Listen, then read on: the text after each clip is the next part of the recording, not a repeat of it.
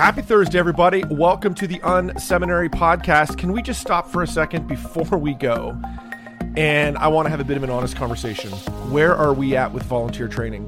You know, if you're like me or like so many church leaders, we started at the beginning of this year saying, this is the year we're going to do it different.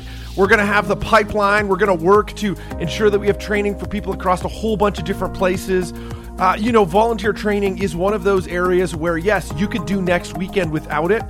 But if you invest in it over the long haul, it makes such a difference in your church. But, just getting people together is a problem. You know that. I know that. Everywhere I go across the country, people are saying, listen, people are more crunched for time than they've ever been crunched before. Just getting people in the same room is a problem. What are we doing about volunteer training? Well, Ministry Grid is the answer. They make it really simple to train every volunteer and leader in your church. With a library of over 3,500 videos and 850 courses, you will find training for every ministry area and leadership level.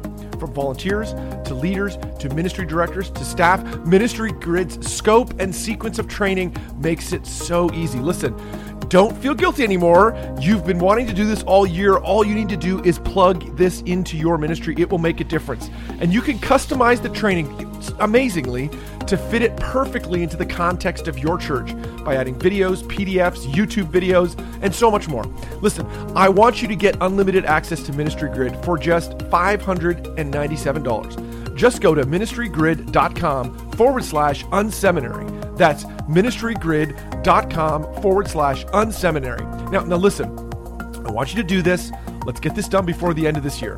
All right, let's enjoy today's podcast. Let's go. Welcome to the unSeminary podcast. Are you looking for practical ministry help to drive your ministry further, faster? Have a sinking feeling that your ministry training didn't prepare you for the real world? Hey, you're not alone. Join thousands of others in pursuit of stuff that we wish they had taught in seminary. Buckle up and let's get started with this week's unSeminary podcast. Oh, hey, everybody. Welcome to the unSeminary podcast. You are in for a treat today. I've been looking forward to this conversation for quite a while. We've got Pastor Andy McQuitty with us. He is from Irving Bible Church, which is a fantastic church that you should be tracking along with. Pastor Andy, welcome to the show today. Thank you, Rich. Great to be with you. I'm excited to hear a little bit of this story and to dive in. Why don't you tell us, for folks that don't know, tell us a bit about Irving Bible and then your role there at the church. Yeah. Well, IBC is a non-denominational church. It's a Bible church. And I have been the pastor here, the senior pastor here, up until last January for a total of 31 years. Congratulations. In that time, I came in October of 1987, and the church was located 8 miles south of here on 4 acres of land. It was a church building that was built under Dr. Chuck Swindoll's auspices when he was the pastor here. That was right before he went out to Fullerton. Mm-hmm. And I came to that old building, and right after a big split, the church had dwindled down to about 100 people, and there was, a mass exodus. A lot of the people that had actually initiated the split left the church and started another church, and then the people that were left called me. I was just at a seminary and never preached 2 weekends in a row. And wow. I got a call to this church that ran Chuck Swindoll off and that split. And all my friends were saying, don't go there. And my answer was, this thing is already so low. I don't think there's anything I could do to make it worse. So we came, and that was 31 years ago, almost 32 years ago. That's amazing. And we've seen the church grow over the years. We relocated the church to acreage up here in Las Colinas in the north of Irving. And Lord has just blessed and given us great ministry across the street and around the world. That's amazing. I love that picture of like, well, if Chuck Swindoll couldn't make it work, like maybe I can. Yeah. Which is amazing. And, so the thing I love about today's conversation, well, first of all, I think, on behalf of your church and just on behalf of ministry folks in general, like, thank you for serving with such faithfulness over, an extended period of time, for not flaming out. I'm in that weird kind of middle 40s where I'm not a young leader anymore, but I'm not an old leader. And, a leader like yourself that has, shown a faithfulness in the same direction for an extended period of time it's a real motivation and privilege to get a chance to talk today. So what I wanted to do was to pick your brains to really kind of tap your heart for pastors. I know one of the things, you have a heart for other pastors. You have a heart for leading and caring for other pastors. Mm-hmm. If you were to look back and say, okay, so to leaders who are starting out today, what are some of those things that you would do differently today if you were kind of starting all over again? You were, looking back, you were to be that pastor who hadn't preached 2 weekends in a row. What are some of those things that you would do when today, knowing what you know now? Yeah. Well, that's a great question. Somebody has said that an expert is someone who has made every conceivable mistake in a given field, and that's me. So, in 31 years, I have made every conceivable mistake. That's fantastic. Hopefully I've learned from them, though, and corrected things and put into play some of the things that I might mention in answer to your question, like what would I do now if I were starting again that I didn't do 31 years ago. Two things about community come right to my mind, Rich. Mm-hmm. The first one is that I would create what I actually now have and have had going for 20 years. But, the first 6 years or the first 11 years, I didn't have it. What I call a personal board of directors. And what this is it's a group of men from within the church who most of them are older than me. In fact, all of them were older than me when I invited them to be on my personal board. Mm-hmm. And they were all friends of mine, as well as being, influencers in the congregation, et cetera. Not all of them. Some of them were elders, not all of them. But I chose them to come around me on a weekly basis. And hold me accountable and fellowship with me. And in return, I discipled them. And it's, I did not do that the first 11 years. I think I was abused with the thought that elders rotating on and off my board every 3 years would be my solid group standing behind me. And, hopefully they were, and they have been, but that's more a institutional support group. What I'm suggesting here is that every pastor, with the incredible pressures that we all carry and face, we need that. We need friends around us who are not our bosses. They're not our supervisors. But hopefully they are loyal to us personally. And they have the wisdom of life, so that, over the last 20-something years with the group that I have going, man, we have walked through all kinds of church issues and conflicts and personal struggles and stresses.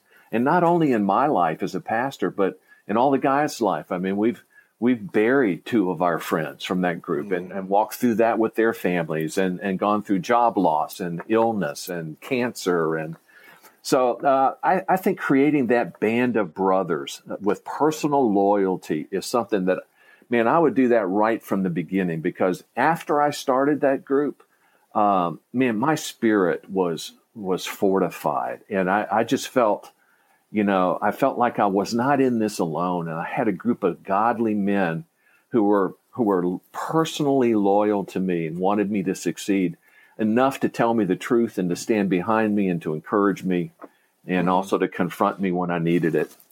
Yeah, I love that. I think, sometimes this idea that the elders of the church, they obviously are a support to, to senior pastor particularly, but then, the kind of senior leaders of the church, but they also are asking the organizational, functional questions that are, that hopefully there's not a lot of conflict between that and supporting the senior leader, but there is just a natural tension there, and having a group of leaders around you. Now, what does that look like? How often do you meet with them? Has that changed over the years?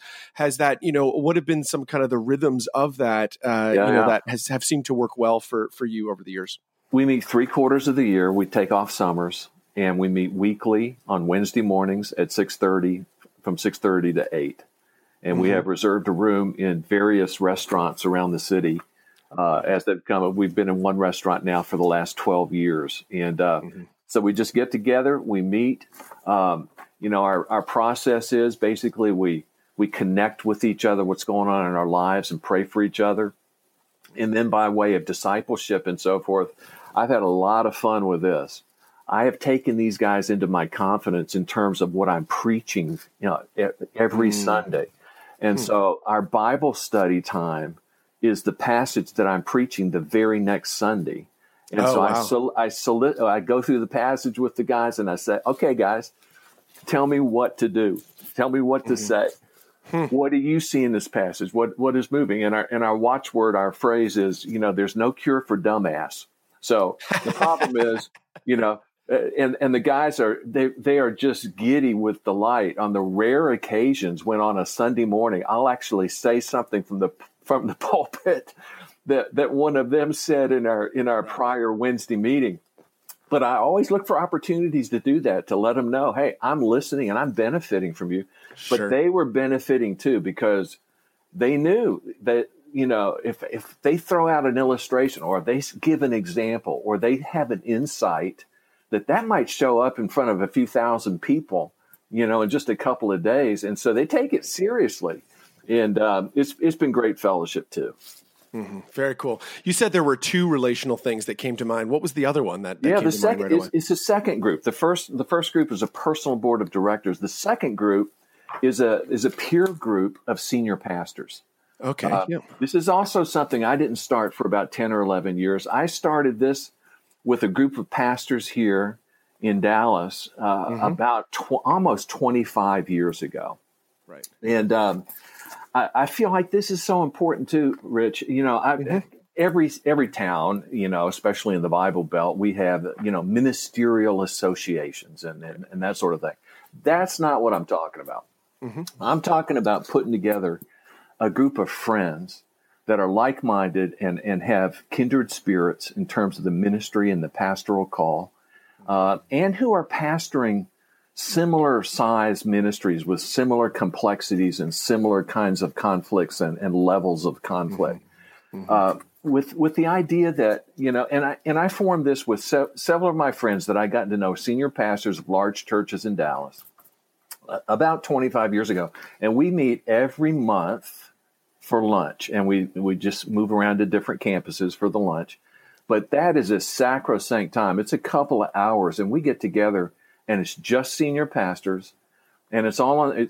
We're friends with each other, and so as we're talking together, best practices, as we're encouraging one another, on the maxim that you only see what I see when you sit where I sit, right? I mean, we do face, I think, unique pressures as senior pastors that no other staff or elders or leaders in the church face, and so to get together with those guys is just another level of essential encouragement and support, I think, for a senior leader.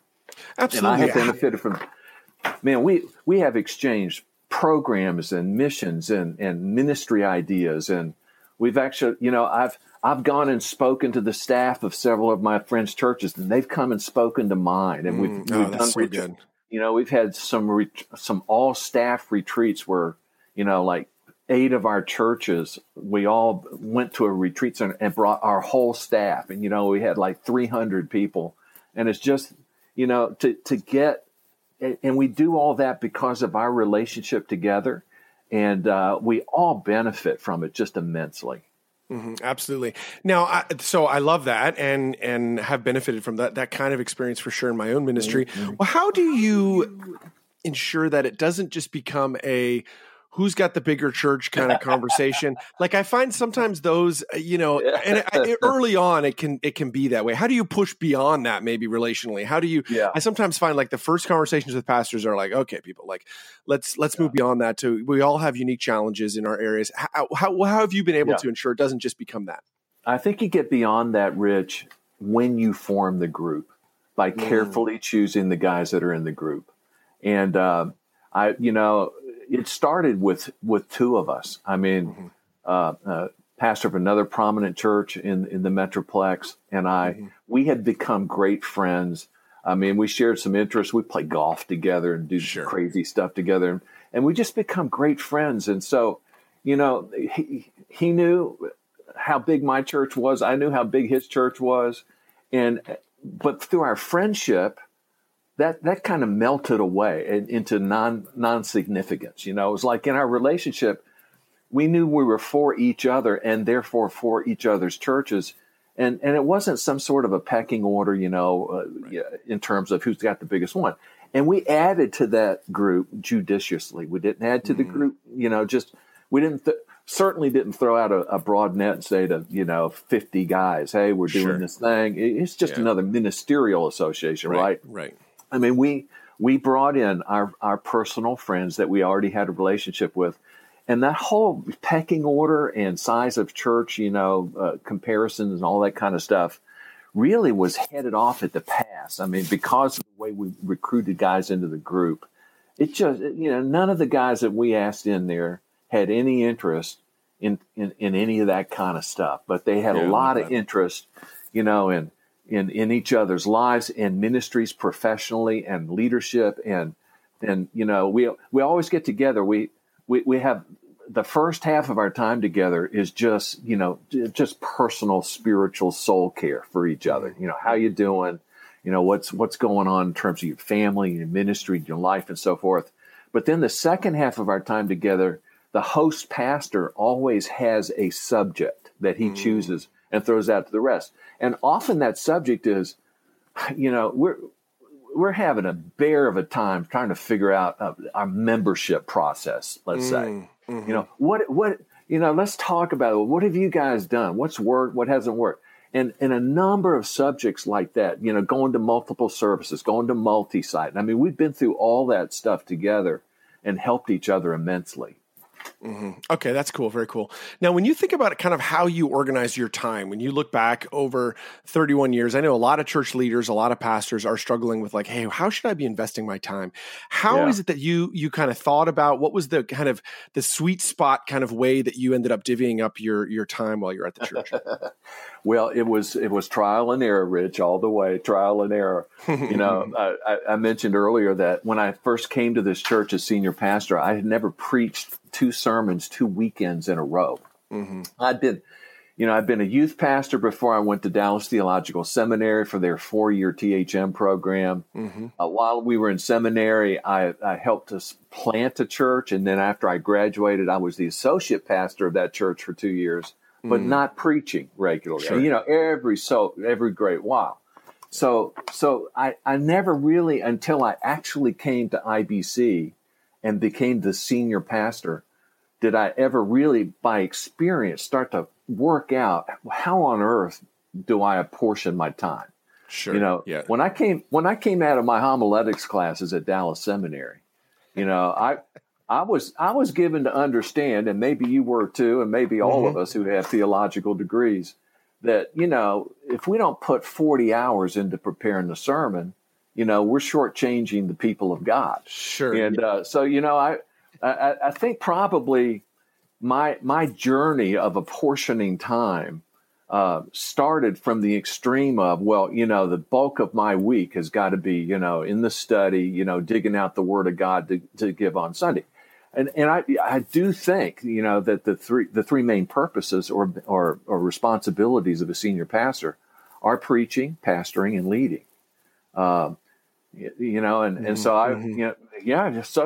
put a lot of time into that preaching. And, But then I found out that, there's the inevitable emergencies and the crises that come up, and you're called out, and you've got to spend time with divorcing families and, renegade children and sickness, all the stuff that comes up under the rubric of pastoral care. Yep. And you can just throw, hours and hours into that.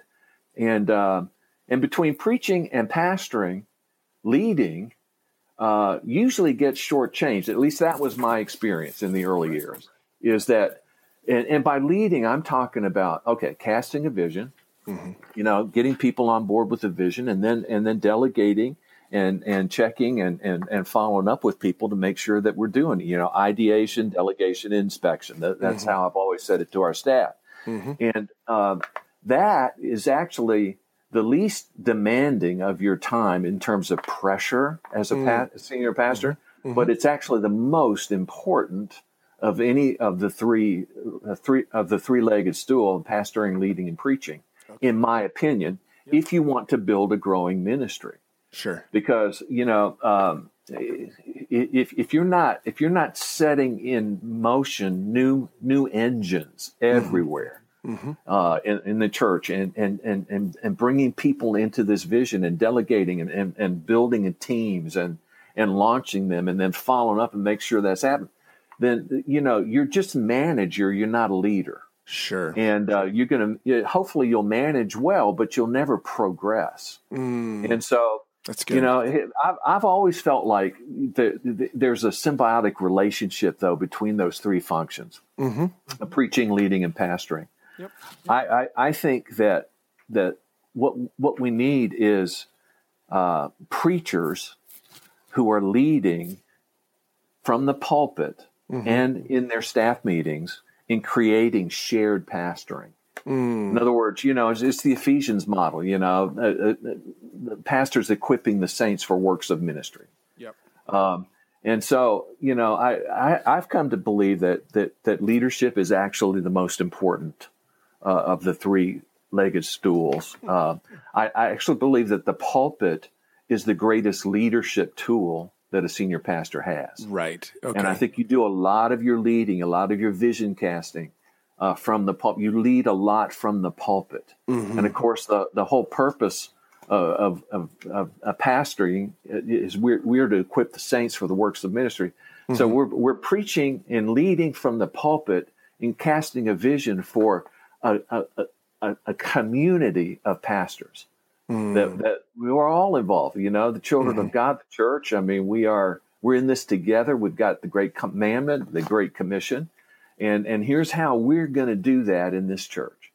And so I probably the last decade of my senior pastorate, I probably apportioned my time like this. I spent half of my week leading. Okay. And by leading, I mean meeting with, staff meetings, elder meetings, following up with various ministry heads and how's it going and what's going good and what's not going good and how can we get further down the road towards this great, big, hairy, audacious goal of ministry that we've set. And, so it's leading meetings and personal times together, encouraging people and checking up and hold people accountable. All that stuff I count as leading. Yep. And then 35% in preaching, roughly, and then 15% in pastoring. And obviously there's overlap between preaching and pastoring because I think you pastor when you preach. You also lead when you preach. I think, and I put 15% pastoring on the end of that. Yep. That seems kind of small, but understand I'm also considering that I think we do a lot of pastoring from the pulpit, sure, as well as leading, and so it's really more than that.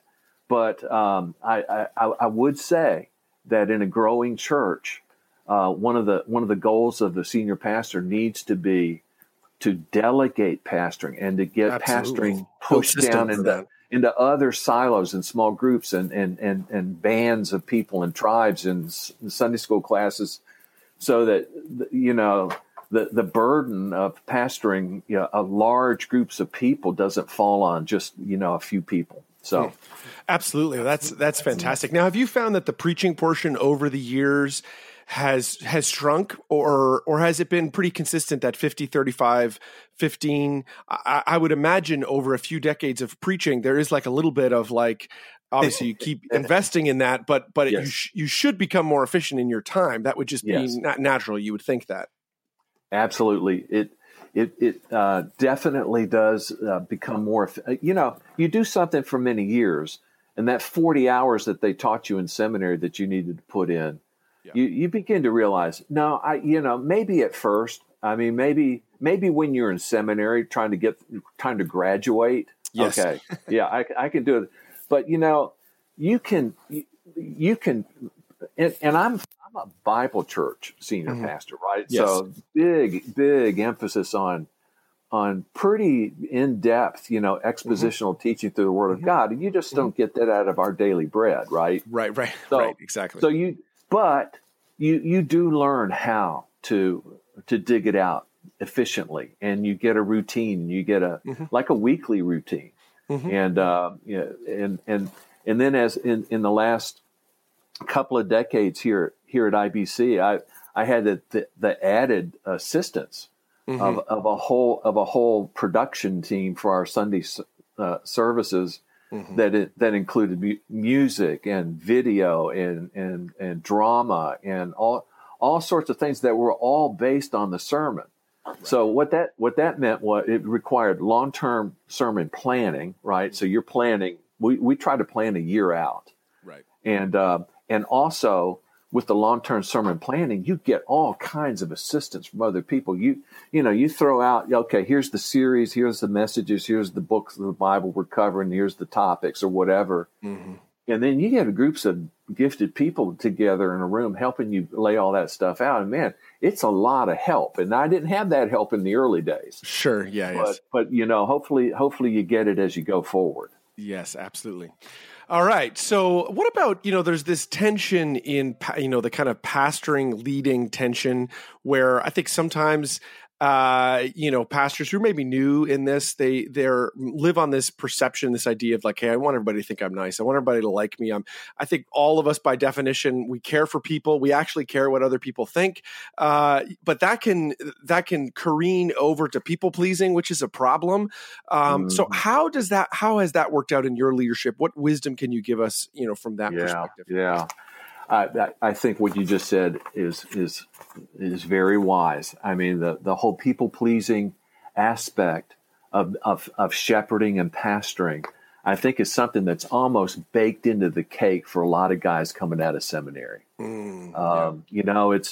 It's just almost inevitable that you feel, okay, I'm a shepherd, so that means you think of a pastoral scene and Jesus, with his long beard and his flowing robes and his shepherd's crook, and the sheep are just cradled in his arms, and this is what I am. And so, in that scenario, never is heard a discouraging word, right? And so I just think we all kind of start out maybe with a little bit of a skewed understanding of how extensive and pervasive that shepherding, gentle Jesus, meek and mild. We think, okay, I'm supposed to be gentle, meek, and mild, and yes, you are. There's truth to that.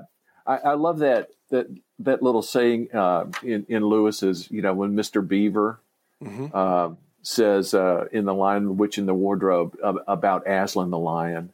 Safe. Who said anything about safe? Of course he isn't safe, but he's good. He's the king. That's good. He's good. See, so I started probably, I caught on to this. I figured this out probably in the first 3 years of my pastorate. But it took me about 3 years of just kind of having in my heart and mind the direction that I felt like God had given me for our church, the vision and so forth. And I was working hard and corralling, people and getting this thing going. But inevitably you always have people that, they don't want to get on the boat with you, right? Right. It's and part of it. There's sometimes good reasons for that, but most of the reasons for people not wanting to get on that boat are not good. They're not godly. It's more turf protecting. It's more like, arrogance. It's more like, laziness. It's more like, feeling displaced. We were the big fish in the small pond, and now we're small fish and we don't like it. And so we're not, all those kinds of ungodly things that come up against the senior pastors trying to lead a church to become all that it can be in the kingdom of God. So, it had occurred to me that, being good is something that is always incumbent upon us, but not safe. You know, if by safe you mean gentle Jesus, meek and mild, you know, the sheep and the shepherd's crook, and never has heard a discouraging word. And I don't want to overstate this, Rich. You know, I realize that probably a lot of my passion about this point comes out of my personality and my DNA. You know, I'm an Irishman. I was an athlete. You know, I'm competitive, and you know, it is not my, you know, Jesus with the shepherd's crook and the sheep in his arm is not my natural modus operandi. Right. Okay. I have to work to be kind. Right. Sure. But at the same time, I believe it's my responsibility to be kind. It's my responsibility to be good, but also it's my responsibility to lead authentically and transparently. Right. And to have it out with people that are standing up or creating barriers to the future progress of this community of faith. You know, sometimes you just have to do battle. Right. And I tell young pastors, you know, that you know, my observation is that about 3 years in to a pastor, you know, you have your first year and a half, you got your honeymoon and all that. Everybody loves you, thinks you hung the moon. And then as you get on into it and they begin to realize that you're not just going to lay down, and you've actually come here as a leader. Right. And you have a vision from God for this church, and you're not willing to sit still. And here's where we're going. And they realize, wow, he said all that when he came, but we didn't think he did. You know? Yeah, it's so true. And now, about 3 years in, they begin to, you know, some of the detractors, and there are detractors in every church of a senior pastor's leadership. A lot of it is hidden. Sometimes it's not hidden, but they're always there. About 3 years in, they start coming out of the woodwork and start bowing their necks and saying, you know, and throw up all sorts of resistance. That I think you have to confront that, and of course the trump card that disaffected people in our churches always play is the threat of leaving. Well, you know, when you know, and especially if they're big givers or you know have deep roots in that church and going back generations, or you know influential leaders in the city, and now they're in your church, and you know it's an honor for you to have me here, and you wouldn't want to lose me, would you? Right. And one of the biggest things I had to get over at first, which I thought was just off, I just felt like a huge failure every time it happened, was when somebody left our church, you know, and especially over a disagreement with my leadership about where we were going and what we were doing. I just felt, oh man, I'm failing or whatever, because these people don't think I'm nice, right?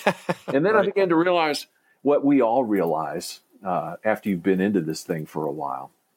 And that is that sometimes growth has to start with subtraction. And so, you know, I have a couple of words of advice that I've given to young pastors many times over the years. One of them is be good, but not safe. Right. Okay. Right. That's good. Fight the battles that are for the prospering and flourishing spiritual future of your church. Fight the battles to win them. Sure. Don't, you know, when the dust settles, you be the one still standing, and be willing to help people leave your church. I mean, I may have carried it a little too far sometimes, Rich, when I actually went to people and suggested that they leave. Oh, absolutely. Yeah, totally. But you know, that's it. I just feel like I need to say that to especially young pastors who are still conflicted. Like, you know, am I a failure if people don't think I'm nice or whatever? Or if there's conflict about the future of our church and the direction of whatever, you know, is it okay for me to fight? Is it okay for me to stand up? And I just want to say, yes, it is. It does seem like, you know, a lot of prevailing churches that there's a key kind of mindset shift in the key leaders, whether it's a senior pastor or their, you know, the leadership team, that sort of thing, where they get comfortable with the fact that we're not going to be the church for everybody, that there are going to be some people that are not going to like this and they're going to want to leave.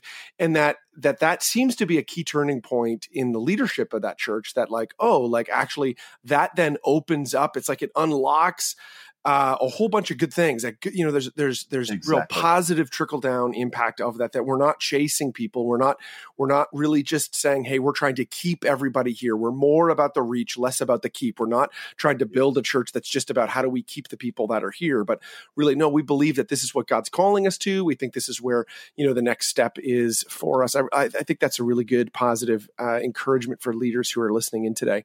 Or anything else you'd love to share with us? This has been a fantastic conversation. So helpful. I've been furiously writing notes here. I really appreciate this, Pastor Andy. But anything else you'd love to share with people that are listening in today?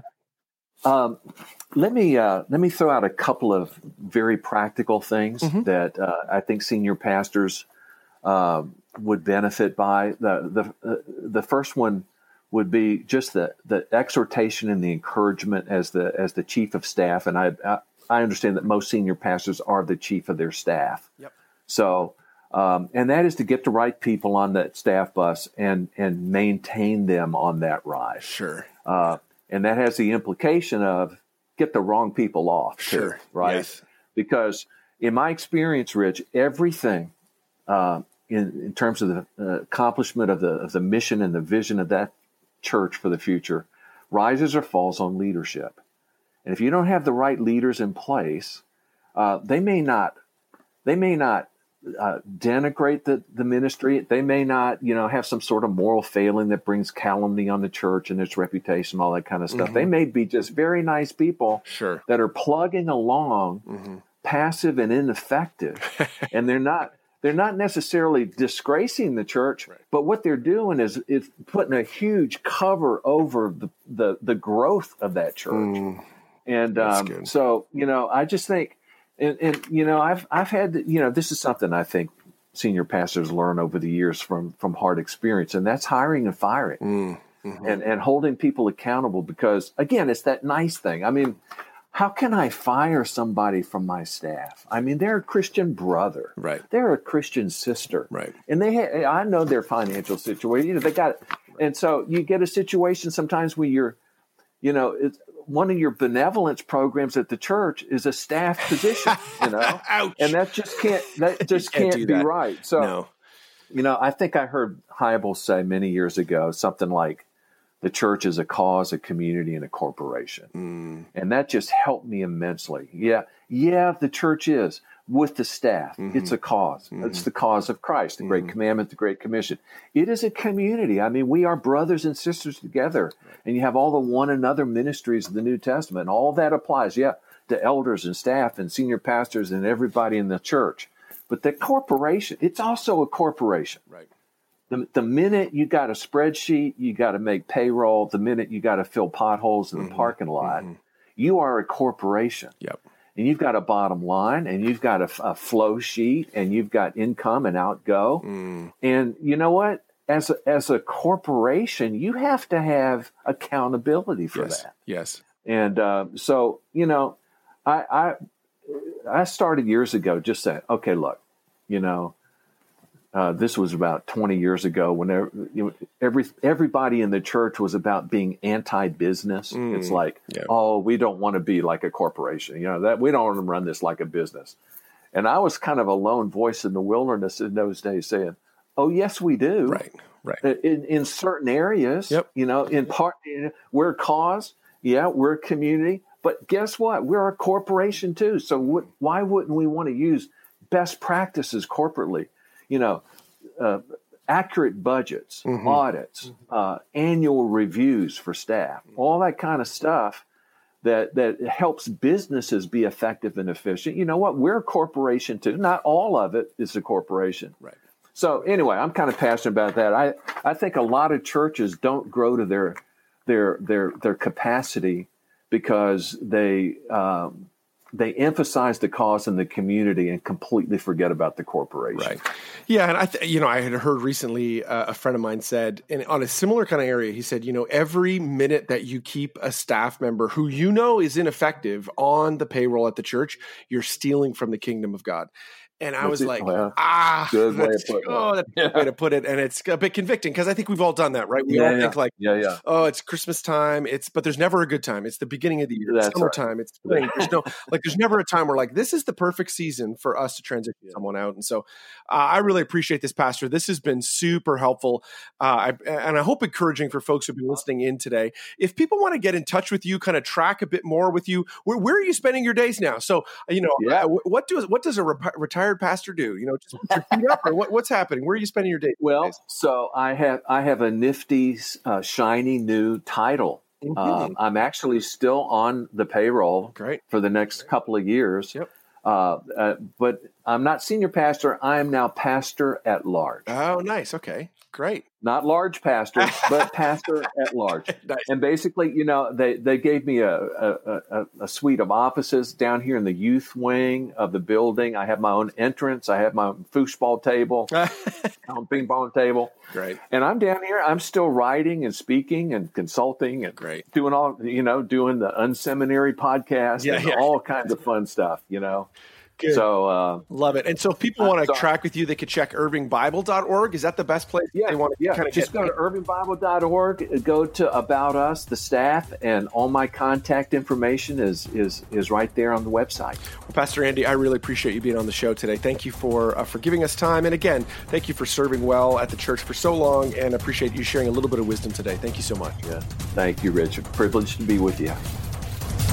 Thank you for tuning in to this week's unSeminary podcast. Don't be shy. We'd love to connect. Check out unSeminary Inbox. You can sign up at unSeminary.com, and we'll send you helpful training resources every week. Plus, you'll gain immediate access to our exclusive members area with tons of resources you can use. Connect with Rich on Twitter at Rich Birch or through email, rich@unseminary.com. Don't forget to check out the show notes for this episode at unseminary.com. It includes links to what we talked about today and more. Leave a comment. We'd love to hear from you. Did you enjoy today's episode? Drop by iTunes and leave a review. Thanks again for tuning in to this week's unSeminary podcast. Join us next week when we'll learn more stuff we wish they taught in seminary.